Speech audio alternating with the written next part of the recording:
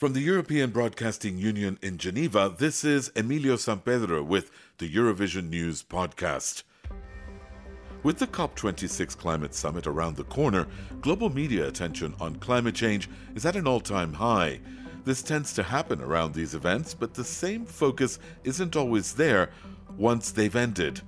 To discuss the media's handling of the climate change story and get a handle on how dire the climate crisis is, we invited Professor James Skea of Imperial College in London, a senior figure on the Intergovernmental Panel on Climate Change, the IPCC, to discuss his assessment on how he feels the news media is performing in covering this complex topic. Jim Skea is one of the leaders of the IPCC's Working Group 3, the group that calculates emissions from energy systems, transportation, and other parts of the economy. They're on the front line of what climate change could mean globally and what it will take to stop it. He's also the co-author of the 2018 special report on 1.5 degrees, a report that simply altered the public debate on climate change. Jim, we've seen these summits come and go. Lots of focus goes on them right as they're about to happen. A sense of urgency emerges and environmental news coverage rockets. There's so much coverage of environmental stories ahead of them. But then they end and the feeling is that things kind of return to normal. How do you feel about that? Well, every summit's important, but some are more important than others. I mean, the two big landmarks since the Climate Convention was signed would have been the Kyoto Protocol in 1997 and then the Paris Agreement in 2015. And just to be clear, we're not expecting something like a Glasgow Agreement this time round. But the reason Glasgow is probably the most important one since the Paris meeting in 2015 is it's the first major check on how well the Paris Agreement is being implemented. So there's going to be a hard look at all the pledges that countries have made through their so-called nationally determined contributions, what they add up to, and it will be the start of the process by which there's a global stock take as provided for in the Paris Agreement, of just how the extent to which we're on track for meeting the goals of the Paris Agreement. And is there a sense that countries are on track since Paris? I think the message has been very clear that, the UN Environment Programme GAP report has just come out, and it demonstrates that there's been a lot of progress over the last few years since 2010. The ambition of the pledges has gone up, and we are closer to where we need to be if we were to limit warming to 1.5 or for that matter even 2 degrees, but we still have some way to go.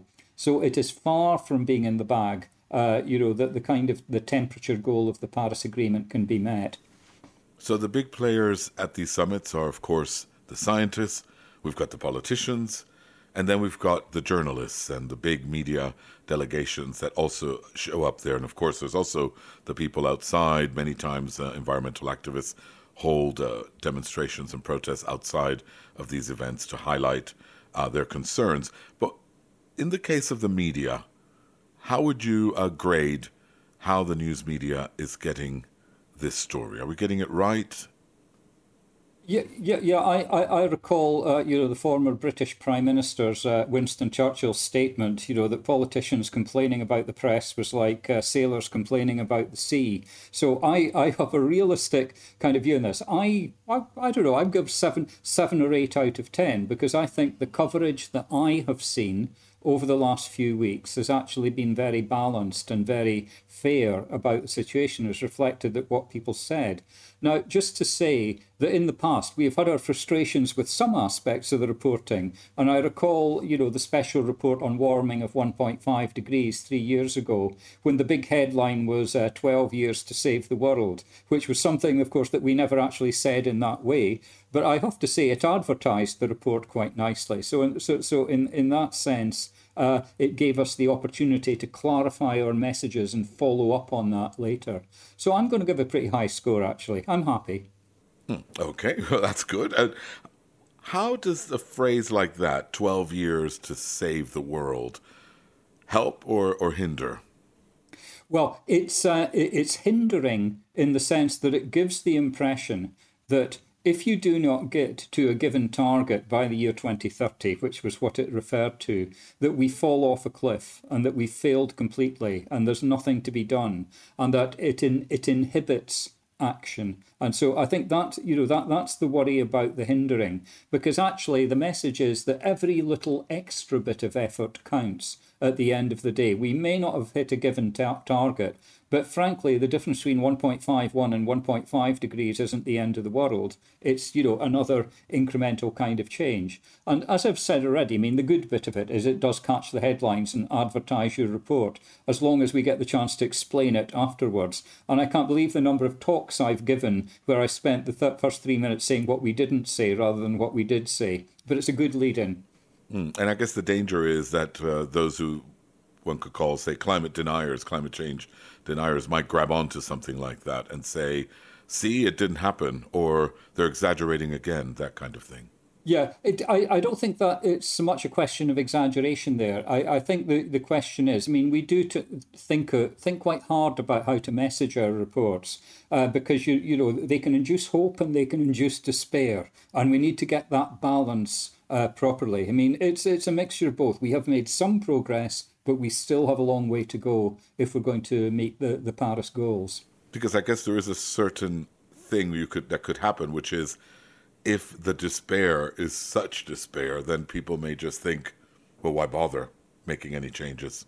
Exactly, and that is why that we need to emphasise the kind of positive things that are happening as well. We have seen very significant costs in the fall of key technologies on the road to decarbonisation. Solar PV, wind, batteries for electric vehicles, they've all come down dramatically in terms of cost. And we mustn't forget the positive things that happen.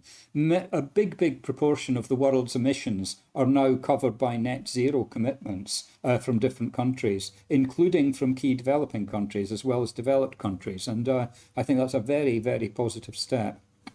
Now, here at the Eurovision News Exchange, the news team right outside this office is busy always looking for material coming from all of our members in Europe and other parts of the world who are submitting material on weather events, on climate stories.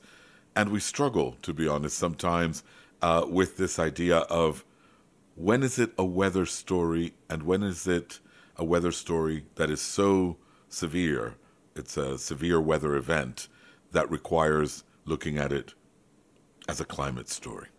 Yeah. Now, just to say right up front, I'm not a physical climate scientist, so this is not my area of expertise. But I listen to and talk to my colleagues who are, in a lot of detail about this.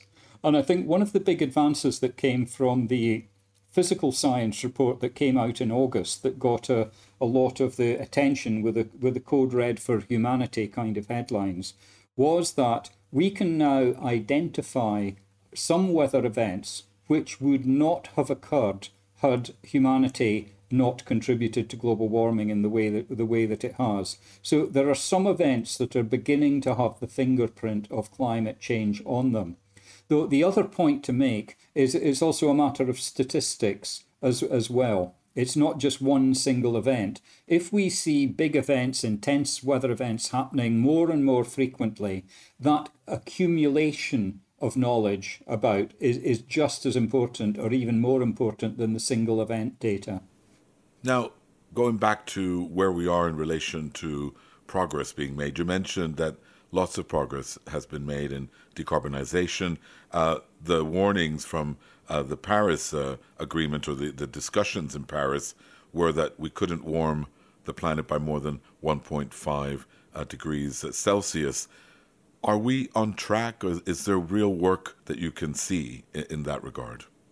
Yeah, and just to say, I mean, the Paris Agreement was quite nuanced, as diplomatic agreements tend to be. It was the goal was well below 2 degrees, pursuing efforts towards 1.5. But I think since then, the kind of evidence that's come out from the subsequent IPCC reports have led some governments to place more emphasis on the 1.5 level, and certainly keep 1.5 alive has been one of the themes of this particular COP presidency.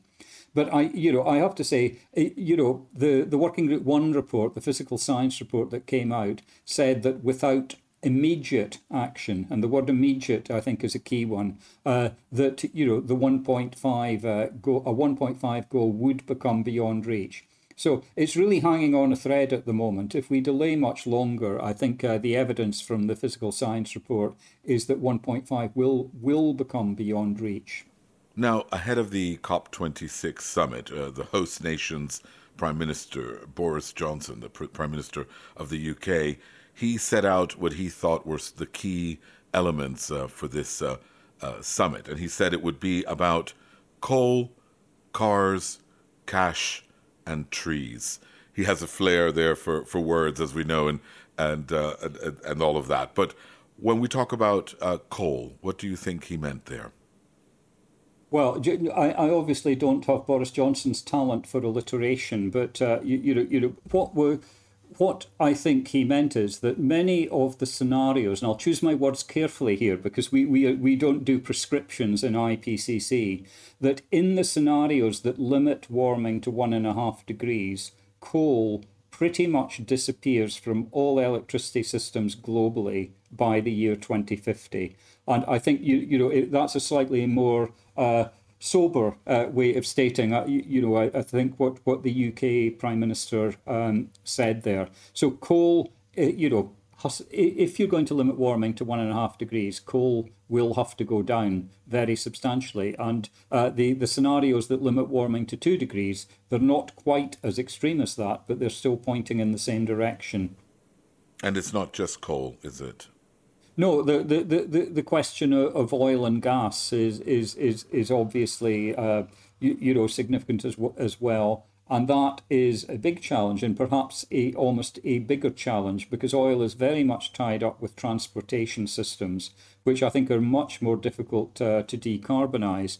There are readily available low carbon solutions in the electricity sector where coal is largely used. Transportation, although battery electric vehicles are coming along for private cars and three-wheelers, it's not the case for heavy goods vehicles, aviation. It's a more of an uphill struggle, I think, to get the kind of change that might be needed. And what about cars? How dramatic does the change have to be? Well, it depends what you mean by dramatic, and in terms of people's lives. I mean, you will still have a piece of metal that weighs about a ton whizzing around the road, regardless of whether it's propelled by electricity or petrol or diesel. Obviously, there are changes in the way you need to invest in charging systems, as well as getting people to buy them. The manufacturers need to be tooled up with production lines to get them ready. But all of these things appear to be happening at the moment.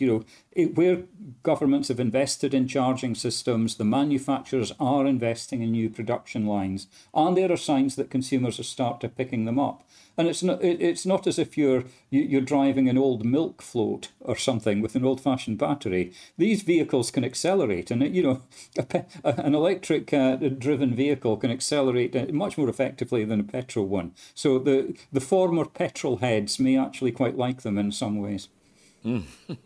And what about cash? What did he or could he have meant by that?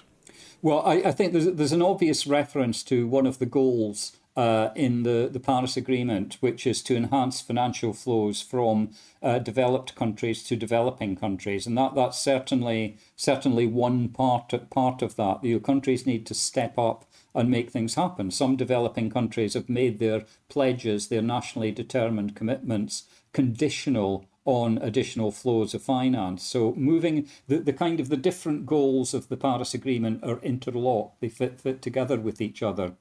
There are also challenges at a much more country level around who is going to pay. Electric vehicles cost more up front, though they may be cheaper to run after you've got them. So for people who don't have ready access to capital, how do you actually make that change? The cost of moving from gas-fired boilers in a country like the UK to heat pumps also means more upfront costs. So the question of who pays for that and and the equity issues are going to be very, very critical. Because that's one of the key questions and concerns, isn't it? And it's developing countries, but it's also less wealthy people in wealthy countries as well who look at these proposals and think, where do I fit in to all of this? How can I actually partake when this is actually could bankrupt me in some cases? Yeah. I mean, I have an interest in this in another sphere because I'm chairing a Just Transition Commission in my native Scotland that is considering these very kind of equity issues, and it is not an easy problem to address. And actually, you can't really address it without getting into much more granular detail about it. For example, you look at the heat pump issue. People who live in social housing. The social housing sector in the UK has actually moved most quickly because it's easier to get that public money going. Private rented properties is a different proposition. You can put in regulations when tenancies turn over to get it. But probably the hardest bit to get to is owner-occupiers of houses because they would need to put up some of their own money. But it's going to be very difficult to get over that hurdle and provide possibly the right kind of aid packages to help people just jump over it. Because it's obviously unfair, frankly, if people who can't afford to pay for it kind of get away with it and get the subsidies, but people on lower incomes do not because they can't get over the hurdle in the first place. And I guess that also goes from that personal level to the question of how developing countries will deal with this issue. Yeah, I mean, international equity is absolutely critical on this as well, which is why one of the three goals of the Paris Agreement is to enhance the financial flows and also get the technology transfer and cooperation going as well. And it's a really important part of the Paris Agreement because it unlocks the potential to reduce emissions, because frankly, developing countries will not want to take on ambitious and very expensive reduction measures unless they are sure that these will be paid for in such a way that it doesn't damage their economies. And when Boris Johnson was referring in that phrase to trees, is he talking about, say, for example, when you get to travel somewhere and you feel a bit guilty, your carbon footprint might have been a bit bigger than you liked, so you pay for some trees to be planted, or is it something a lot bigger than that? Well, I can only surmise what the UK Prime Minister said in one word, but just to flag up that the issues of trees and the way that land is used is going to be a very important part of the picture. It's not just energy. So land use in general is going to be much more important. And it's quite clear that planting trees and retaining the trees that we have already is a very important part of the picture in terms of trying to mitigate climate change. And I think because of the financial flows of money may well be induced, for example, by cities or companies taking on net zero targets in the developed world. And in order to do that, buying permits, buying credits from other countries that will pay for measures taken in the developing world. And that, in general, is a positive thing, but it brings risks because these credits have to be regulated and appraised really carefully to make sure that they're not, greenwashing and that the emission reductions are actually real. So the rules around these things are going to be absolutely critical. And it particularly, I think, applies to the land use because the measurement verification issues are really tough in the land use sector, much harder than they are for the energy system. Now, going back to the reporting on climate change, a lot of the reporting sometimes looks at how an individual, a group of people can make certain changes in their life, be it eat less meat or drive less, take different approaches to their consumption levels. That would make a huge difference. Others think it has to be on a much broader scale. Is it a combination, or can just individuals making small changes make a difference? Yeah, I think one of the conclusions from that special report on warming of 1.5 degrees is that there's no one measure or one approach that's going to solve the problem for us. It needs to make progress on all fronts. And of course, that raises challenges, I think, for politicians and governments, because you do need to prioritise and focus. Behaviour and lifestyle could be part of the solution. But let's make very clear, one thing that IPCC will never get caught doing is telling people what to eat or how to live their lives. We can approach it scientifically with our if-then statements and say, for example, if people were to eat diets that were in accordance with health guidelines, greenhouse gas emissions would fall. Which is a case. When we did our special report on climate change and land, we did address the question of diets, but we worded it very carefully, never to tell people what to do, but to point out the consequences of the different choices which were up to them. So it's a way to kind of hint and make some suggestions, but not be prescriptive. Exactly, yeah. Okay, and looking at the situation as we see it, we talked about how people can look at these reports with dread, really, and think, that old phrase, we're all going to die, that journalists bat around sometimes in newsrooms about all the stories that we're always reporting on. That can have a negative effect, because then people just lose all optimism or any kind of idea that we can move forward and make this work. As a scientist who's been working on this for so long, are you still optimistic? Yeah. Well, I'm a naturally optimistic person. Let's say I do not lie awake at nights worrying about the future of the planet. I leave that for the morning when I get to work, and it's much more rolling up the sleeves and trying to get on with it. But I think the message is there is a lot of things that humans have agency to do about this. We've got ourselves into a very difficult situation because the carbon dioxide accumulates in the atmosphere, but there are still many, many things that we can do. And every single piece of action actually does make a difference in the end by reducing the impacts that we will have on the climate system and avoiding some of the impacts which will largely fall on less privileged people, more vulnerable groups. So that's the kind of message we want to get across. And just to say that, with the IPCC reports, they kind of go through a cycle. We start with the physical science, and you can see the Code Red for Humanity message that came out of that. Then we will produce the report on impacts and adaptation. And without anticipating it, because it is impacts, it will be worrying. And then in Working Group 3 on mitigation, we come and said, well, this is what we can potentially do to avoid some of these issues. So if you see the 3 reports as part of a narrative that joins up, I hope at the end of the day we do not leave people with a sense of despair. Great. Thank you for that. So we've got to the point now where we want to invite some of my colleagues from the newsroom here at the Eurovision News Exchange to come in and ask you a few questions that they've come up with ahead of this interview. So without further ado, I'll just step out of the way and allow my colleague Rasha to introduce herself to you with the first question. Hi, Rasha. Hello. How are you? I am very well. Very busy, but glad to do this, so no problem. Yes, thank you for your time. My name is Rasha, and I'm in charge of news events partnerships. We've been working and preparing a lot for COP26, and I have a question for you. We hear a lot about climate bonds, about green bonds as a way for corporations and organizations to fund the sustainability part of their business.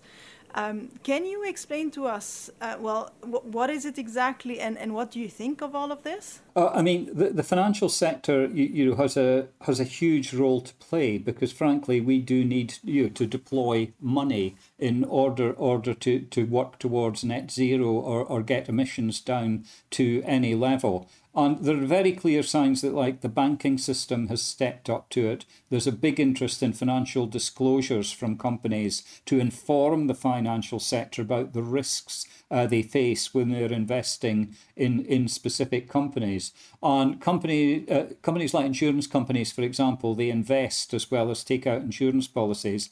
And they're now, and these and pension funds are much more thinking about how they can invest in the technologies that will take us in the right direction. One of the challenges that is faced is that many of these funds like to invest in big bundles, $50 or $100 million at a time. And many of the measures that we need to take to address climate change are actually quite small scale, involving farmers and households. And some of the big challenges is how you get financial mechanisms and innovative financial kind of products that help to bridge that gap between the 50 or 100 million and the few thousand that are needed at the level of individual products. So the financial sector, I'm sure, is starting to think about it. As I say, I'm not an expert, but that bridging the challenge. It's easy to fund a 1 gigawatt offshore wind project. Believe it or not, although the people who do it won't think it's easy, it's relatively easy compared with all the small-scale distributed stuff. Thank you so much. Hi, I'm Eitan Toledo. I work as a news producer here at Eurovision News. And my question is specifically within the more kind of political angle of things, within the context of the upcoming COP26 meeting. How much do you think, or to what extent do you think that legislation alone is enough to stop drastic climate change at this point?